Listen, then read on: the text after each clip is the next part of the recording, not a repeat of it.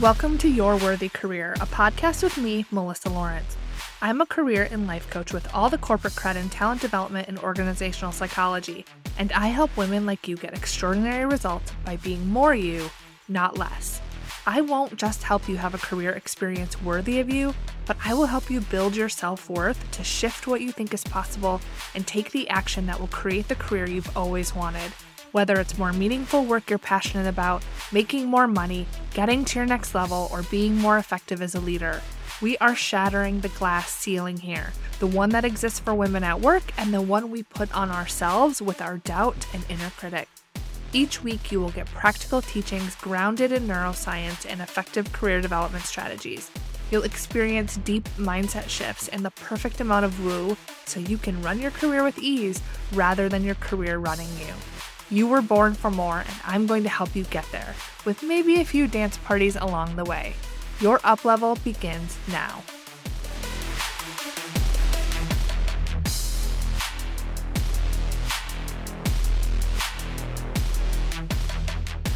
Welcome to Your Worthy Career. This episode is so juicy, I cannot wait for you to listen. I have a special guest on the podcast today, Jeff Caskey. Jeff is a life sciences recruiting manager for Workforce Genetics, and he is sharing all of his inside information and secrets, things you wish you could ask a recruiter around how to get a job, how to navigate the job search process in the life sciences. And we are talking about everything from the hidden job market to red flags recruiters look for, to whether or not you really need a cover letter anymore, to how to have that conversation around compensation without giving your number away, how to talk about gaps in your resume. We are digging into all of it, and I can't wait for you to give it a listen. So without further ado, here is my conversation with Jeff Caskey. Jeff, welcome. I am so happy to have you here today. Could you just give everyone a brief introduction about your background and what you do with Workforce Genetics? Thanks, Melissa. Thanks for having me. Excited to talk about this today. So yes, I'm with Workforce Genetics. Workforce Genetics is a Maryland-based life science search firm. And my job as a recruiting manager, I work with leaders and hiring managers at biotech companies, mostly growth stage biotech companies and mid-sized organizations that are looking to scale their organization.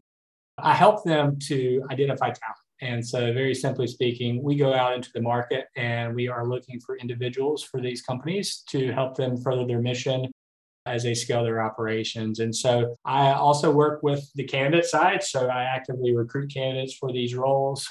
And so I work with tons of candidates in any given year. And so I've been in this industry now for about 7 years in total and have recruited positions from the very entry-level research associate or lab associate position up into the executive suite, executive director, vice president level.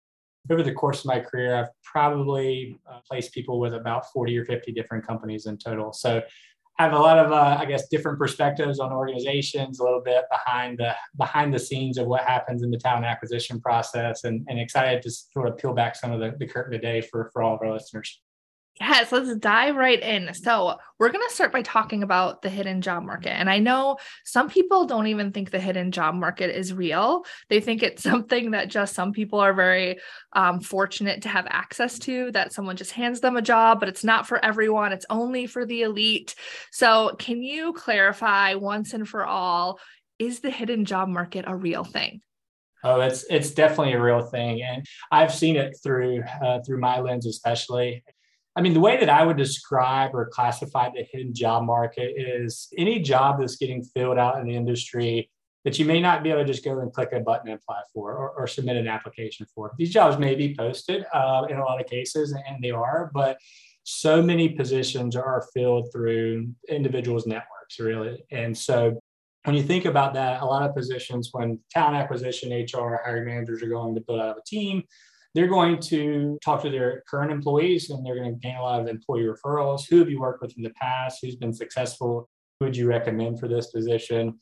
A lot of times it's past colleagues. Sometimes it's friends and family. And then a big portion of it is the recruiting agencies. And so like Workforce Genetics, there's a lot of recruiting agencies across every facet of industry. But in life science, you have staffing companies, you have executive search firms, and they're very closely tied at the hip with a lot of the biotech and pharma companies out there because so many of these skill sets that these companies are asking for are very specific. And so our job is to go out and identify folks. And so we build networks of our own. We are constantly connecting with folks in the industry that may be looking for new changes either now or in the future. And so when you think about the hidden job market, I mean, a big majority of positions are being filled by either from folks that you know at our organization or by recruiting agencies that are representing these companies. And with recruiting agencies specifically, we're not always posting all of our jobs. They may have a confidential aspect of it, or we're going out and we're doing a direct search to identify the right skill sets that we need. And so the hidden job market is definitely a real thing. And especially, I think, in this industry, it's very prevalent. Okay, so let's peel back the curtain a little bit more because I'm sure everyone is dying to know, how do you get into the hidden job market? Like, what do you need to do to access those resources and those connections? Yeah, great question, Melissa. So, you have to go beyond applying for jobs. Just applying for jobs is not going to be the hidden job market. You're not going to be able to accomplish kind of tapping into that from that avenue only.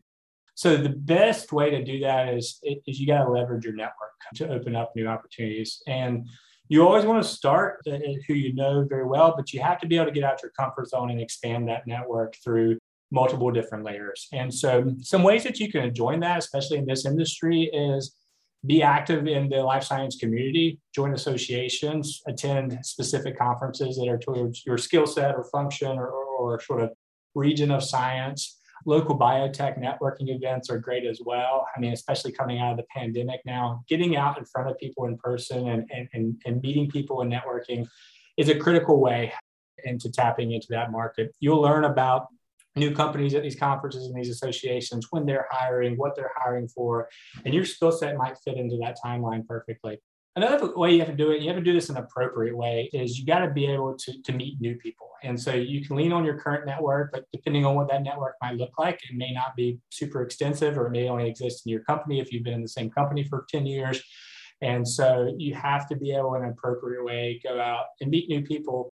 But you don't want to just be asking them for an interview or saying, hey, here's my resume. Please review this and let me know if anything's open. You want to show a genuine interest in what they do and bring value to that conversation. And so I think the best way you can tap into this is to continue to expand your network, people that will advocate on your behalf, that will help you get a foot in the door or will introduce a kind of hidden job to you in some form or fashion. And leveraging your network is critically important. You can also tap into it, I think, by just your digital brand as well. Your resume obviously is what you're presenting to companies or applying through roles, but your LinkedIn profile, your publications, your other social media profiles can be great tools to help kind of organically draw some attention to your background and tap into this hidden market, especially with recruiters and talent acquisition folks. So I mean, make sure that you are up to date with your information on that. Make sure that it is detailed and searchable. And what I mean by searchable is that there are words, phrases, information within your LinkedIn profile that will make you findable for particular roles that are of interest to you. I think LinkedIn, I mean, is probably the biggest platform or tool for tapping into this market, both by meeting new people, but also by just organically building out your brand so that you are someone of interest to prospective hiring managers, to recruiters, to talent acquisition folks that may be looking for your skill set and you just aren't aware that they're looking for it yet. Those would be the biggest two areas. I mean, getting out your comfort zone and networking and meeting new people. And then the second is building your digital brand so that people understand what you do, what you're looking for, what you're passionate about at the end of the day. So. Yeah, I love how you call that a digital brand, your LinkedIn presence. I think LinkedIn is somewhat underrated around its capability to connect with new people. So I always encourage people that feel a little uncomfortable about networking to start with people that they know, like you said. And then one thing that I suggest people do is when they're having those conversations with people they already know, they already like, they worked with them before, is to ask them who they think that they should know. Like who's someone that they think that they should talk to, and then help them make that mutual connection for you. And then that gives you one more person, and it's kind of a more warmer introduction than just reaching out to someone and asking for an informational interview or reaching out to someone on LinkedIn based on mutual interest or a job posting that you might be interested in. Another way that I think you can use LinkedIn is if you're not ready to kind of jump in the pool and do the face-to-face networking, you could just engage on people's content. So when people are sharing, like whether it's BioBuzz or Workforce Genetics or a contact you have in your connection, when they're sharing content, to just put information in the comments, engage with them that way, because I think that goes a long way. You'll be top of mind for people, and it just helps nurture those relationships that you already do have.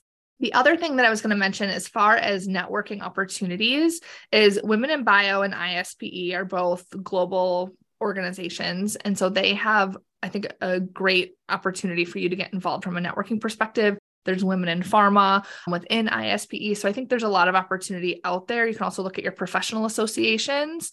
Or I was talking to someone recently about conferences. And if you say your company won't pay for you to go to a conference and you don't want to make that large investment, you can usually get an expo ticket for less money than the actual conference. And even if you get a one-day expo ticket, if it's sponsored by someone in the industry, there's a lot of industry people that are going to be there, and you can meet people there and talk to them about who you are and what you do, because the more people that know who you are and what you do, the more you're going to have a larger network of people to tap into to kind of get into this hidden job market. Yeah, I think you're exactly right. It's a multifaceted approach, I think. And depending on, like you said, your comfort level, some people are better on the phone or virtually than they may be in person.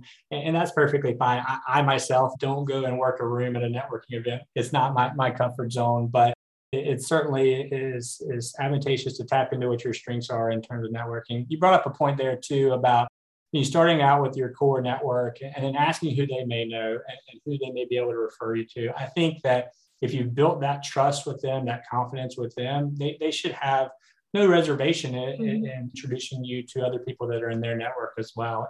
I think that's a critical point. And even my approach in recruiting is very similar. So I start with people that I know and going out and searching for a role for someone. I'm often asking them, who do you know in your network? Who might you recommend for this role? It's the same thing as a candidate, talking with your network. Who else is hiring for this type of role? This is what I'm interested in. Who do you think I should talk to? I think that's a perfect point that you brought up, Melissa. So is there anything that you think that people should avoid when they're applying these strategies to try to tap into the hidden job market? Yeah, great question. You don't want to come on too strong and just asking for any and everything. So like you mentioned before, like if you're coming in cold to a conversation, the first thing, if you've never met someone, if you don't know much about them, is to say, hey, I'm looking for X, Y, and Z job. Here's my resume. Do you guys have anything available like that? It shows a little bit of lack of EQ. It also just shows a little bit of lack of research that you may have done on their organization. I think it's much more advantageous to work on relationships versus opportunities. So work on building these relationships versus, hey, I'm just looking for a job. I'm looking to expand my network. I was interested in what you guys are doing at XYZ company. Your role seems to be very similar to my background, maybe even. And so I'd love to pick your brain sometime on what the culture's like at your organization or this particular project. I mean, the more granular you can kind of get with some of the areas to show you've done your research on their background and show that you're not just coming in asking for a favor, because at that point, you really don't have any rapport with the person. You haven't really shown any value yet. I think that's a big kind of no-no is going out and just asking for interviews, asking for referrals before you get to know that person that you're kind of targeting first. So I think that's probably the biggest thing that comes to mind when doing this. And then the other thing is just you want to avoid just staying in your absolute comfort zone. Sometimes to grow, things are uncomfortable. And whether that's in your job or in your job search process, it's a new skill that you're developing. And so to just keep doing the things that you've been doing, if they've not been working for you, it's time to kind of expand out of that and try something new and get out of that comfort zone. So that's the biggest thing I can think of. I love when candidates come to me and say, hey, I've researched your website and it looks like you guys are really tied into the space, or I see the clients that you worked with and I'd be interested to learn more about what you guys are doing or the types of roles, versus someone just sending me a blind resume and saying, hey, please let me know about any jobs that come available. That doesn't gravitate towards me as much as a recruiter. And so it's definitely always a positive thing to come in a little bit lighter and then ask for more and more as you build a relationship. Yeah, I like that emphasis on relationships. That's how I talk about it as well, that it's not just your connections. I think sometimes when people think about network, they think of something cold and, collecting business cards and LinkedIn connections, but it really is more of a relationship. And I liken it to dating, and that, in your example, you wouldn't just reach out to someone and say, hey, let's get married. Like, let's get this job, let's get married, like without ever talking to them, coming out of nowhere, right? You want to kind of make sure it's a good fit, talk to them, get to know them. And right now, with it being the beginning of the year, it's a great time to just reach out to people you already know and like, wish them a happy new year. It takes 2 seconds. And I think if you're thinking about it from the long game perspective, if you're looking to tap into the hidden job market when you need a job, then it's too late. Like you need to be nurturing ahead of time. And by doing that, just be genuine. Reach out to people you like, reach out to people that you're interested in knowing, and wish them well, offer value to them. And then you'll have people there that will want to help you when you need it too. That point is great that you made, Melissa. Nurturing that network before you're actively or kind of desperately looking is a great, I think, thing to bring up. So it brings one individual that comes to mind, and I won't mention any names, but there's an individual in my network that I reached out to about a few jobs over the years. We didn't always find the right role, or he wasn't looking for a new move at the time, but like clockwork, at least 2 to 3 times a year, he's in my LinkedIn inbox saying, Happy New Year, or my birthday's tagged with a happy birthday, or, hey, I see that you guys have been doing this. Sounds exciting. And it's just little things. And I promise that anytime an exciting role comes up, I mean, he's always top of mind for me because his name is just kind of repeatedly right there. And so anytime I start a new search, if it's similar to his background, I say, I'm going to think of him first. I mean, that's just a good example that this person's not coming in and saying, he's not even actively looking for a role, but he's just constantly nurturing his network. And because there will be a point where he's looking to make that next job change, or he's looking to make that next career stage. And I'm sure I'm not the only person who's doing it with, because it is very like clockwork, but it shows me that he's got a good sort of interpersonal skills. He's got good follow-up skills, and overall, I think is just a genuinely good person. And so it definitely is advantageous to start that network nurturing before time and make it a continuous thing. You never know when things may change or when it is time to make that next move. And if you've got a lot of that already teed up and ready to go, it makes the job search and the career transitions a lot easier. Yeah. So this is your call to action right now. Whoever, when you're listening to this, is to go out and find 3 people on your LinkedIn and just wish them a happy new year, right? That's some actionable takeaway that you can take right now to nurture that network, whether or not you're looking for a job. Yeah. Now, do you think that there's any job search strategies that are unique to the life sciences industry? Yeah, so certainly I think there are some job search strategies, and we've kind of I covered a few from the networking standpoint, but one that really comes top of mind for me is that I think you have to be a little bit more hyper-focused in what you're going after in this industry. And not to negate other industries or areas, but your accounting and finance or your IT skills may apply to a lot of different companies in more general areas. But within life science, I mean, there is some very specificity towards type of drugs you're working on, the phase that you're working on, the function within your organization. And so I think when you start your search strategy, you really need to hone in on companies. And what I mean by that is not just going out and searching job titles and open positions, but target in on the 5, 10, maybe 15 organizations that you want to work for, and focus a little bit more on building networks and relationships and understanding of those organizations. And that's not always easy to do, because I know we kind of have our blinders on when we're with our current company. We don't know what's going on in the market. But when I'm working with a candidate and they're telling me, hey, I want to look for a new job, one of the first questions I ask them is, okay, well, if I don't have a position for you, what are a few companies that you'd be interested in? If they don't know the answer to that question, we take a step back and we say, okay, let's understand the market. Let's understand geographically who's in our space, the size, stage of these organizations, what we can kind of understand about their company culture. Is my skill set going to fit into where their company is at this point? Do they already have my skill set in a lot of other areas? And so I think you need to really do your research and identify organizations that you're interested in, and then really apply that networking strategy to those particular organizations. You don't want to get too wide, especially in the beginning, because A, it's going to be overwhelming, and B, you're going to, I think, put in less quality work for each of those types of organizations. And so think the biggest search strategy I tell people, and I've told friends and family this outside of it, is identify the companies that you're interested in working with. You can add more and more as time goes on, as your research expands, but start small, work on building relationships in those organizations, and then continue to expand out as organically you may find some other companies or opportunities that you just weren't aware of prior to that. I think another search strategy is there's so many roles that are filled externally by agencies and recruiters in this industry, and like a lot of industries, but especially if you think about your more mid to senior level positions, manager, director, vice president roles, a lot of times those are going to be handled by an executive search firm or by a recruitment company.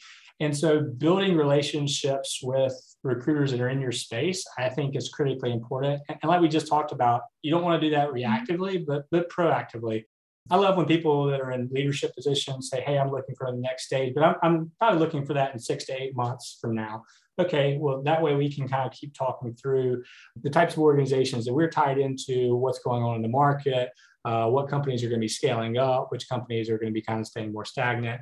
And so I think the biggest strategies are identifying your target list. And then especially if you're looking for your kind of mid to senior level step up is to definitely be connected within the recruitment field as well, because a lot of those positions are coming through agencies like ourselves. Yeah, that's great advice. I think it's really important to know when I work with my clients, I tell them you need to know what they want, right? There's a lot of opportunities and the industry is very competitive. And so the more you know what you want, the more confident you are, the better you're going to come off in the interview and the happier you're going to be because you're going to be in a job that you actually want, not just one that you think that you should have. But part of that is looking at what is that short list of companies that they really want to work for that are going to be a good culture fit for them, that they can focus their search on so they can focus their networking. And then also to reach out to recruiters like you, like others, to really build those relationships because it is a very reciprocal industry. Yeah. And people, I think, genuinely want to help others. I think everyone that works in this industry has a passion about bringing medicines to patients, about doing good in the world and in their life. And so I think if you kind of play your game right, play your cards right, and nurture those relationships and really care about people, know what you want, then that's going to get you farther than just kind of casting your net and just saying, I just need to run out of this job. I'm not happy. Just give me anything. I'm happy with anything. You won't be as competitive or marketable that way. And because the industry is so well connected, that's why we keep harping on relationships and networking, because most of the jobs that are filled are either internal or through referral. And it's like the 6 degrees of Kevin Bacon, which I don't even know is a relevant reference anymore. It's so old, but it's like somebody always knows someone. It's very connected in this industry. So it's really important to have those relationships.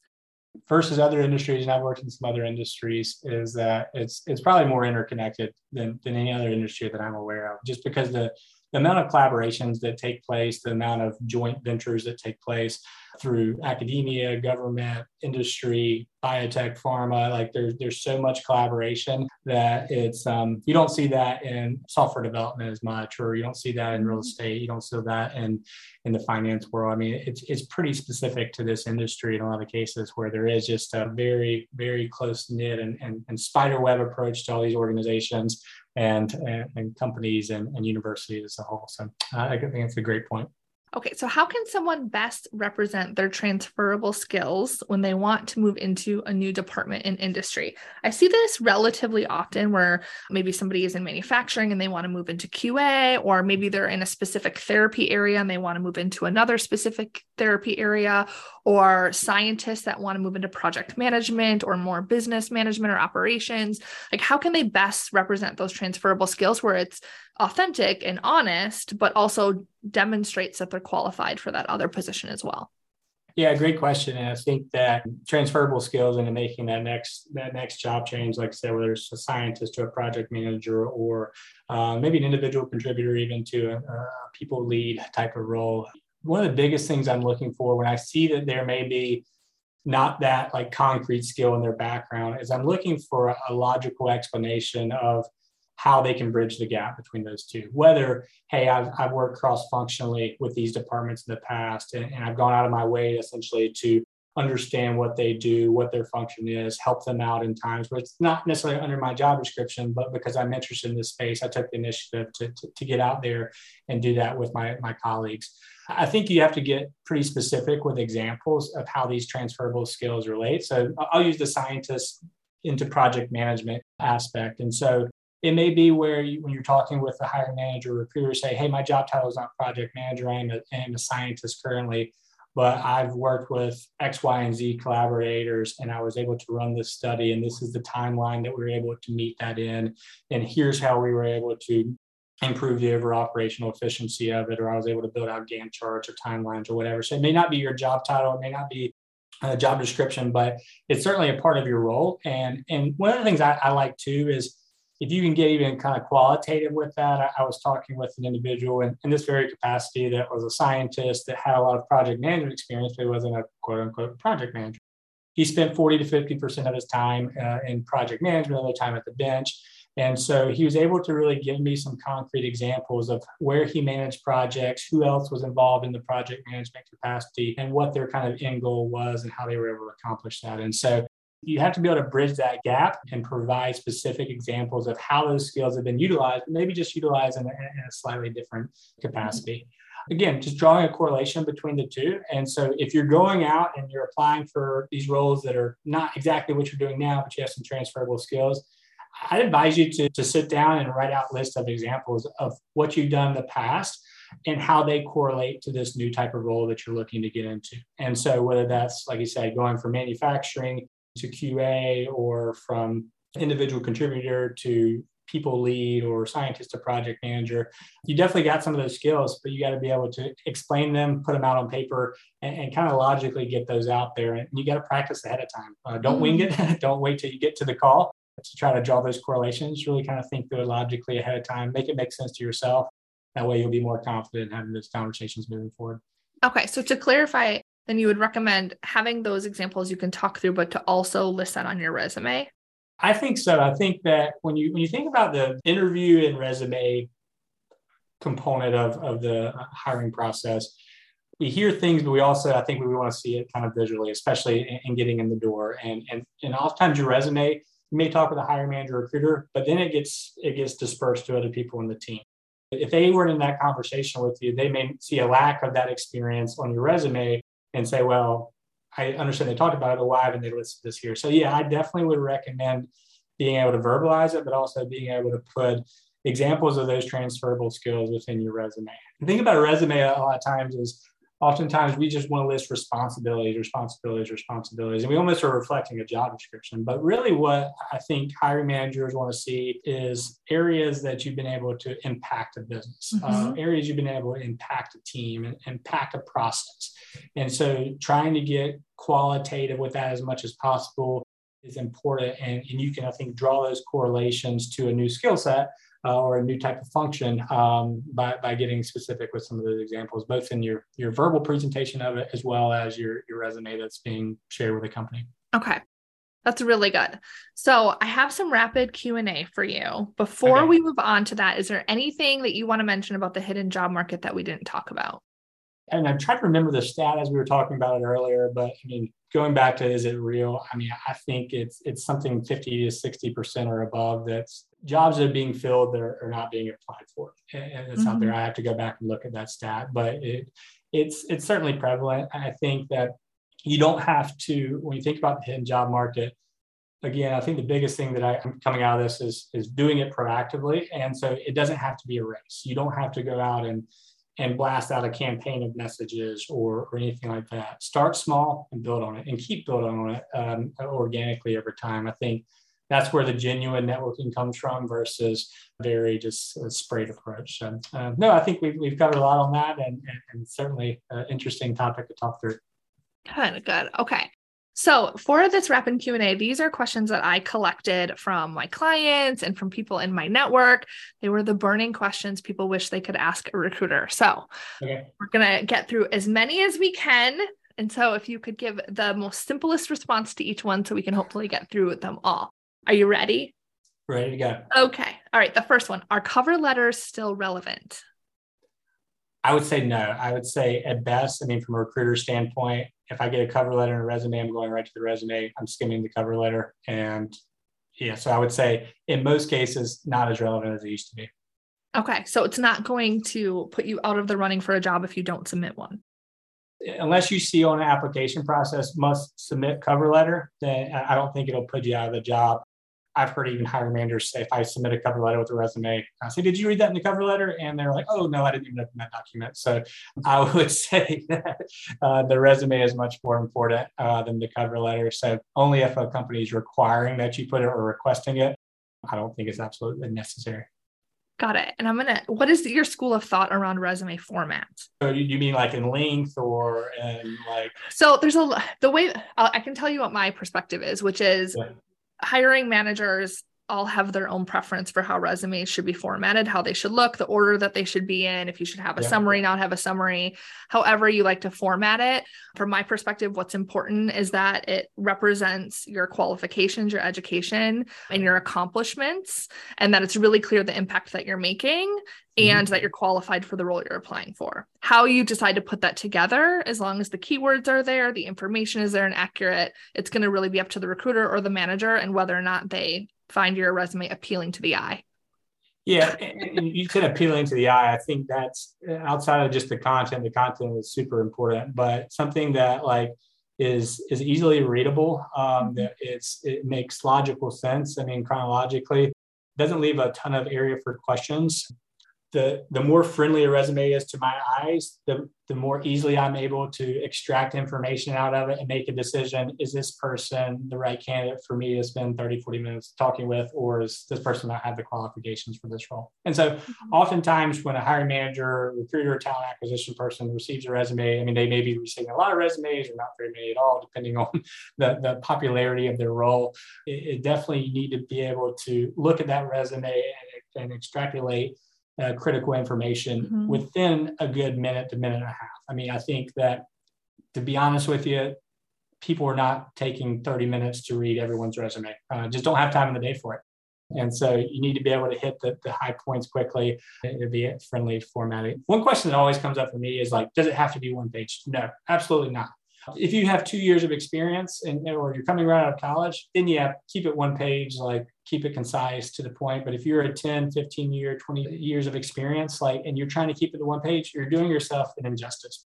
You're not sharing a lot of the accomplishments that you've had, a lot of the impact that you've had in the organization. Now, does it need to be 10 pages? No, it's not an academic resume if you're going towards industry, but I mean, 2 to 4 pages is kind of the sweet spot, I think, for somebody that's experienced. But yeah, that's a big question I get all the time. Does it have to be one page? Do I have to condense 20 years of experience in one page? Absolutely not. I think that's a bad idea. So that information is, I say wrong, but it's dependent of your level. It's outdated, I think. I think it's something that probably many of us heard early in our career, and then no one ever corrected it, and we just kept going with it as our experience grew. Well, it's when we always used to print out pieces of paper, so you didn't really walk in fumbling with 6 pieces of paper. Now it's all digital. Like most times, you can pull up a resume and you have screens side by side, and you're looking at the full resume at once.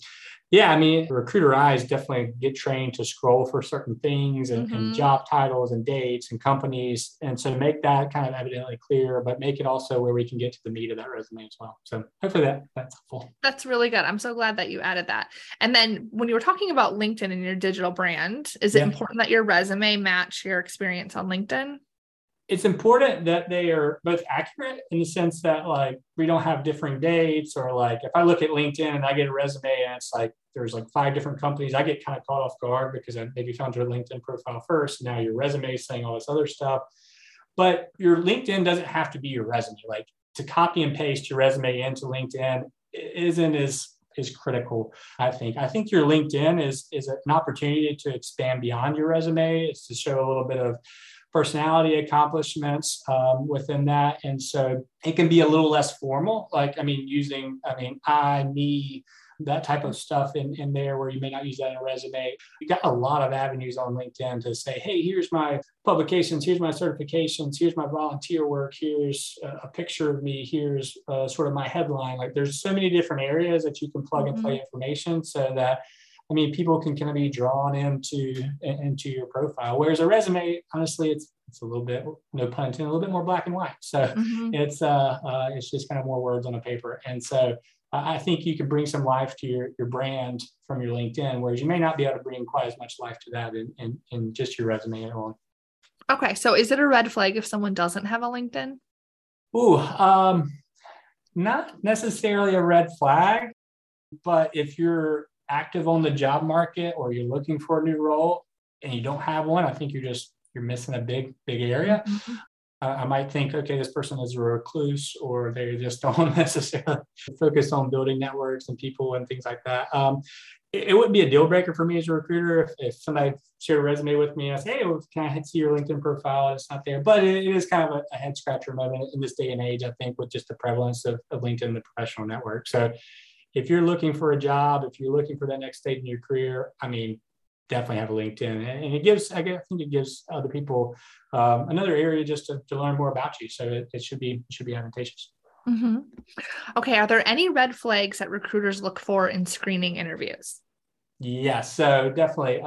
And I've learned these over the years because I see what I hear in the beginning and then I find out what happens in the interview process. I'm like, all right, that makes sense. So this is coming out of my own mind data.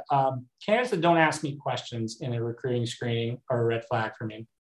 What I mean by that is I may do a great job or not so great of a job and explain the role and the company and the culture to you, but there's going to be some areas that I probably don't cover in a 30 minute call. I'm leaving 10 minutes open purposefully at the beginning, middle, or end for questions. And if you don't have any questions, A, I may not think you're interested.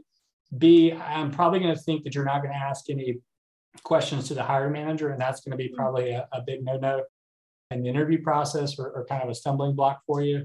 And it just shows me that you don't have sort of a curiosity about the role of the company, the sort of bigger business outlook for the organization. So when I say, hey, okay, well, I'll walk through this information, what questions do you have? Well, I don't have any questions today. Sometimes there's a red flag in my head to say, all right, well, I know I purposely didn't include everything, or we didn't have time to go through everything. There must be something there.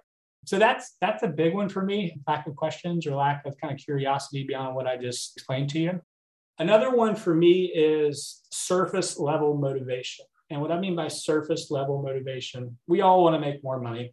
We all want more flexibility. We all want, the things that are for me. But if you aren't passionate about what you're looking to do next, if you don't have a real kind of something I can sink my teeth into on why this next role would be a good fit for you, or why this company is of interest to you, or why you might be stifled in your current career growth at your current organization. If you're just saying, oh, I'm just looking for a job change for the money, or so that I can work one more day a week from home, like that's great. Like that's part of it. I get that's what we need, but we need something on top of that. Like we need, hey, I'm really excited about their technology, or I'm really excited about the opportunity to build a team from scratch. Or I really enjoy building processes for companies. So I want to join a startup where I don't have so much red tape and I can really put my thumbprint on something. Like that's what recruiters want to hear. That's what hiring managers want to hear. And so it's not all about what's in it for me, but what can I also bring to the table for you? And so I think that's a critical thing that I'm looking for always is what's your motivation? Is it legitimate? And does it make sense for me to represent you to this organization that is a client of mine? Hey, that was such a juicy response, Jeff. You said you purposely left some information out and that you're looking at what questions that the candidate is asking, because I think some people have told me that they don't ask questions with the recruiter because they assume the recruiter doesn't have the answers. And so they're waiting to talk to the hiring manager to ask those positions. And I think that's just based on their experience with some of the people they've engaged with. So another question that I had was, what questions are appropriate for people to be asking at the recruiter stage? And I like that you brought up also like the work from home, because that's something people also will mention is they really want a remote position or they really want a hybrid position and they're not going to consider it if it's not, but they don't want to necessarily ask that with a recruiter, but they don't want to waste anyone's time. So if you could provide some insight into what questions people should be asking, that would be great. I think when you're working with recruiters, and going back to the point you made, yes, not all recruiters are going to know everything about their client, their company. I mean, especially external. You don't work there day to day. You're representing them. You may have done site visits and working with their teams, but you're not an employee of that organization. So you may not know every intricacy of the organizational structure or the strategy or the financial situation, and that you're just not privy to. So that is accurate in some areas, but don't be afraid to ask recruiters questions. I think You'll also understand what their knowledge and understanding and what sort of clear vision the company and recruiters have together of what the role is. So don't shy away from asking questions. And good recruiters will say, I don't know, or I can find that out for you. They won't try to make something up. So don't shy away from that, even though you may have had some experiences where people didn't know too much about the role. So back to the question is what are appropriate questions that you can ask recruiters, they can ask you in the recruiting interview stage? I think about this is you definitely want to get deal breaker things out on the table. And what I mean by deal breaker things are, if you're looking for a position that you can work from home and this position is 100 miles away, like don't spend 5 hours going through hiring manager interviews and all this other stuff. And so ask that question, hey, I'm really looking for a position that can work from home. Is this position allowed at this time? Get the answer. If it says yes, then we can move forward. If no, then not. It is also appropriate if you're working with an external, I'm going to emphasize external or agency recruiter, it is appropriate to talk about compensation in the first call. I always get this question. I get a lot of candidates that are shy away from this, and recruiter wants to understand where you're looking for compensation wise, because they want to make sure they're not wasting your time or anyone else's time if the budget doesn't meet that. Last thing you want to do is go through 6 hours of interviews probably, and then find out that the job offer is going to be $30,000 less than what you're looking for or what you're making now. And so it is definitely appropriate to have conversations about compensation with an external recruiter, with an agency recruiter. Now, with this internal talent acquisition, they're more HR, they're tied to the company internally. You may want to kind of wait on that, or at least ask, hey, do you have a compensation range for this position? I just want to make sure this is in the ballpark that I'm looking for. But it definitely is appropriate to talk about compensation early. You don't want to do that with hiring managers. If your first call is with a hiring manager for whatever reason versus a recruiter, first thing that comes out your mouth shouldn't be, what's the pay for this role?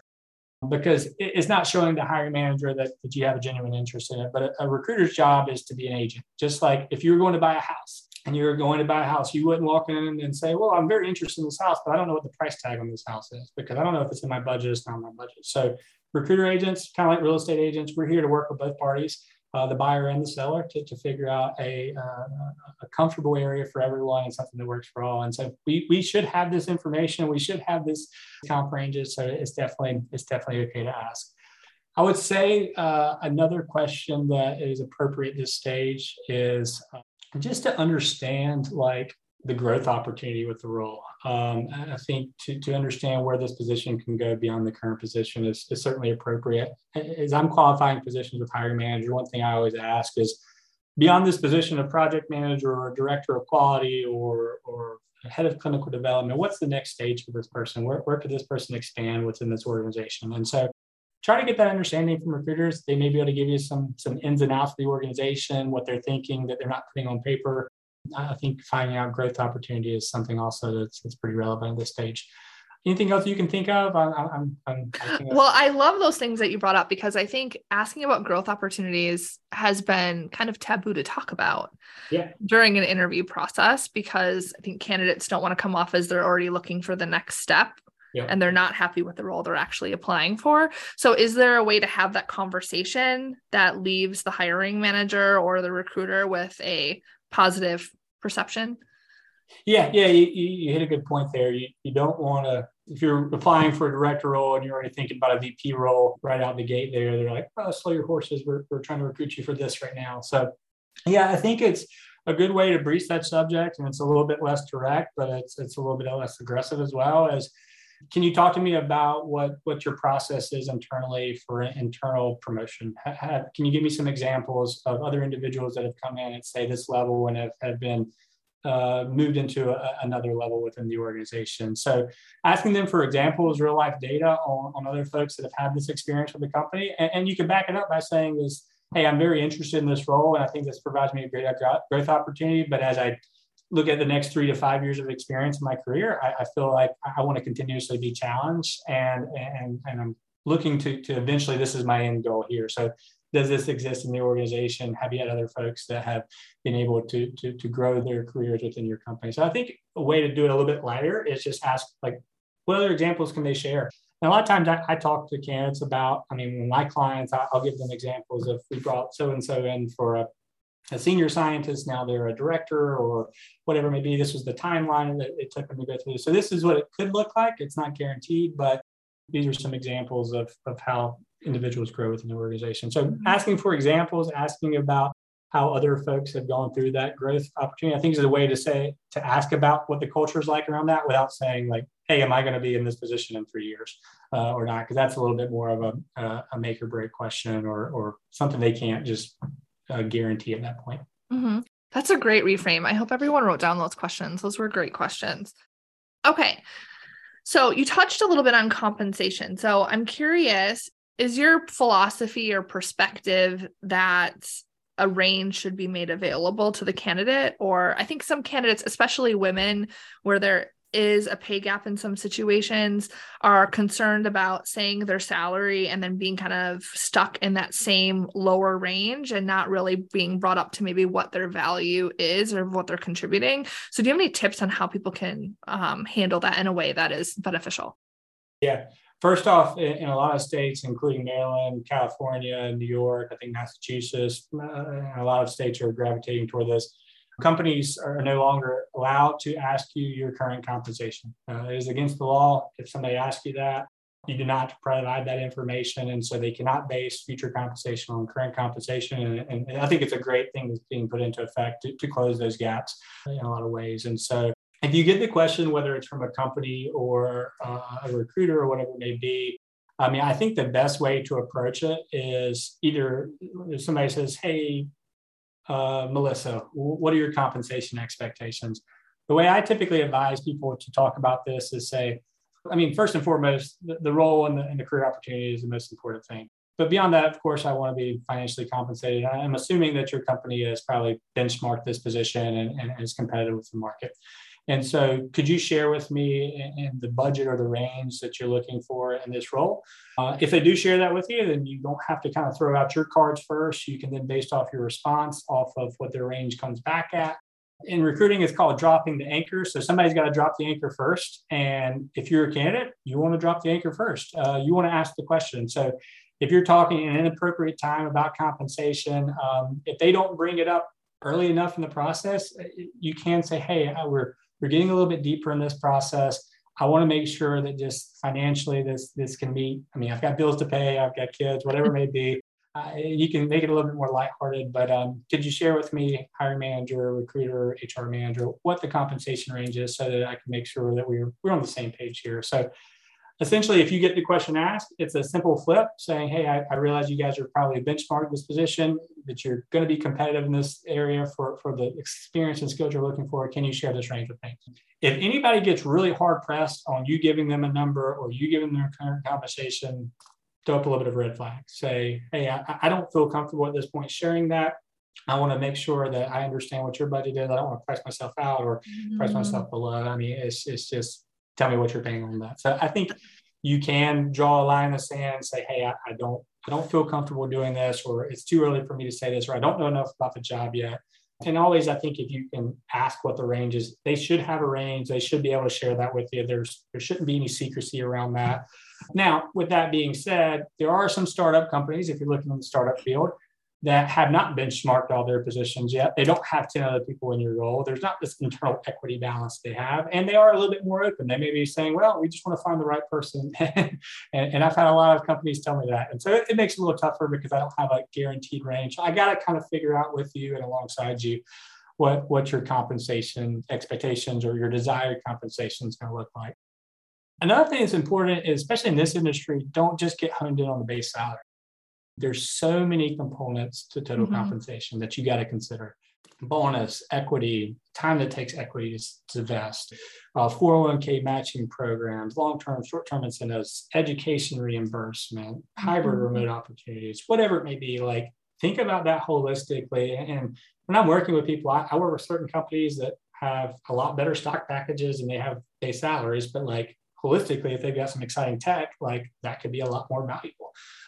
So I think a big thing too around compensation is try to dig in when the conversation is appropriate to not only the base salary, but the other components of that so that you can, when it gets to negotiation time, you're not only negotiating on one number, but you're negotiating on a lot of things. So it's kind of like buying a house again. You might say, well, I'm willing to this compensation, but I want X amount of PTO, or I'm willing to this compensation, but can we provide any more stock? Because I'm really interested in the equity component. So hopefully that's helpful. That is really helpful, because I know just from my own clients, I've had clients in those negotiations where the employer will tell them we don't have a pay range, that we don't share that, like they won't give it up, and they're larger companies. So they're not startups. And that can be really frustrating for the candidate, right? Because they're trying to navigate that process respectfully, but it's also a little bit of a red flag for them. And that's something that we work through is, that might be a red flag for some candidates if the company is holding that so close to their chest and not willing to be transparent about their numbers, because that tends to indicate some sort of problem internally. Not always, but sometimes. And so that's just something to consider. So you gave some really good insights and tips for how you can kind of hold your ground and try to advocate for yourself in that process. Yeah, I think over the next, 5 to 10 years, I don't know how long, I think you'll see a cultural shift on that. I think there's just a lot of noise out there right now about more pay transparency. I think it's critically important to not only our industry, but every industry. I like that certain states like Colorado is requiring that all job postings have compensation being posted on it. It takes a little bit more of the guesswork out for people. Again, we all work to live. We don't live to work. And so obviously compensation is a critical component of any job. You want to be paid for your experience. You want to be able to support yourself and your family. You want to be able to do the things outside of work that you enjoy. And so it doesn't bother me as a recruiter for somebody that's honed in on compensation. Now, if it's only about compensation the whole time, then you need to bring some other things to the table. But you deserve as a candidate to understand what that is before spending your time and their time going through, I think, the entire process. Yeah. Okay. So let's move on to another question. So what does it mean when recruiters say that they are looking for someone with more diverse experience? Oh, yeah. So I don't typically use that particular terminology because it's very vague. But there's a lot of vague terms that get thrown around within the recruiting field and hiring managers as well. When they're coming back and letting someone know, hey, we decided not to select you, essentially. It could be a catch-all, I think, for any multitude of reasons of why they selected someone else or didn't select you and are continuing to look for someone else. So it could be just a catch-all, an easy out for whoever to say, hey, we're moving in a different direction. But if it's genuine, it could mean a couple of things. It could mean that they decided to move forward with another candidate, somebody else that fit their company culture, their job requirements better, that brought some more diverse skill sets. They may be applying for a people manager position and you've not managed people directly and someone else has that experience, or you may be applying for a job in industry out of academia, but you're competing with somebody that's already got that industry experience, and that's what the hiring manager wants.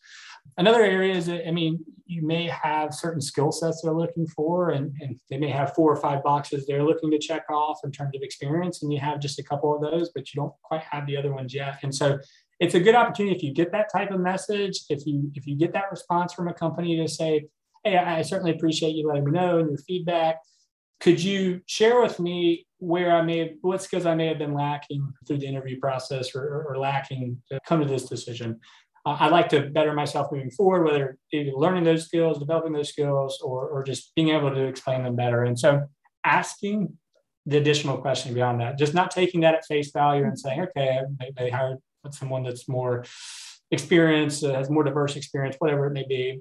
Find out what was kind of the breaking point. Was it that you didn't have X or you didn't have Y? Like, what do you need to do moving forward to close that gap and other opportunities where you may lose out to someone else or lose out to an internal candidate or whatever it may be? So again, it could be a catch-all, but it could have some meat to it where you've got part of the experience, but you don't have everything they're looking for. And so it's a good opportunity to self-evaluate, learn, ask questions. You may not always get a specific response to.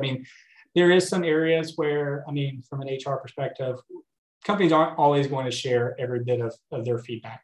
They're not going to get real granular with you on everything of, you messed up in this part of the interview, or you didn't say this, or we didn't like this. Like, there's some areas of risk there for companies that they have to be a little bit vague sometimes. So just take it with what it is on some areas, but certainly ask the follow-up question and see if they can provide some information to you to help you grow. Yeah, I agree. I think that's always a good idea. Okay, how custom does your resume need to be as far as matching the job posting? Oh, good question.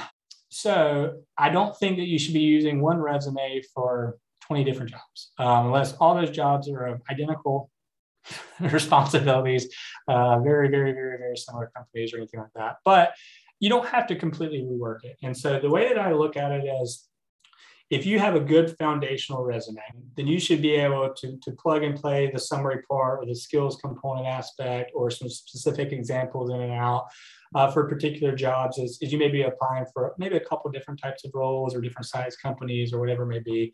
And so I think you can have a pretty foundational resume and make some minor tweaks to each. But when you look at a job description or a job is explained to you by a recruiter or a job description is provided, do you want to take your resume and that job description, put them side by side and start to say, am I explaining this point of the requirements in this way? Am I explaining this? And kind of cross-check yourself on that and figure out where your gaps are if you don't have certain experience, because those might be the gaps that get brought up in an interview. Hey, we like the fact that you have X, Y, and Z, but you don't have A, B, and C. And so be ready for those by looking at these job descriptions and tailoring your resume to it. At the same time, you don't want to be a liar. You don't want to put on stuff that you don't have experience with, because it'll probably come back to bite you later on. So certainly make it accurate, make it honest, but you do want to have a little bit of customization, because if I see a resume and a job description and I'm looking at it as a recruiter and I'm not super technical or I don't work in your field a ton, I need to see a pretty good correlation between the two to say, okay, this is worth some more conversation. This is worth 30 minutes, an hour of my time. And so I think that you definitely want to make sure that you are showing that in some capacity in your resume and taking a little bit of time to tweak it, but don't reinvent the wheel every time. Okay. And I like that you alluded to also that you don't have to have 100% of the qualifications to apply for the job, because you talked about interviewing even without that 100%. So I think that was a really good point that you just made within your answer.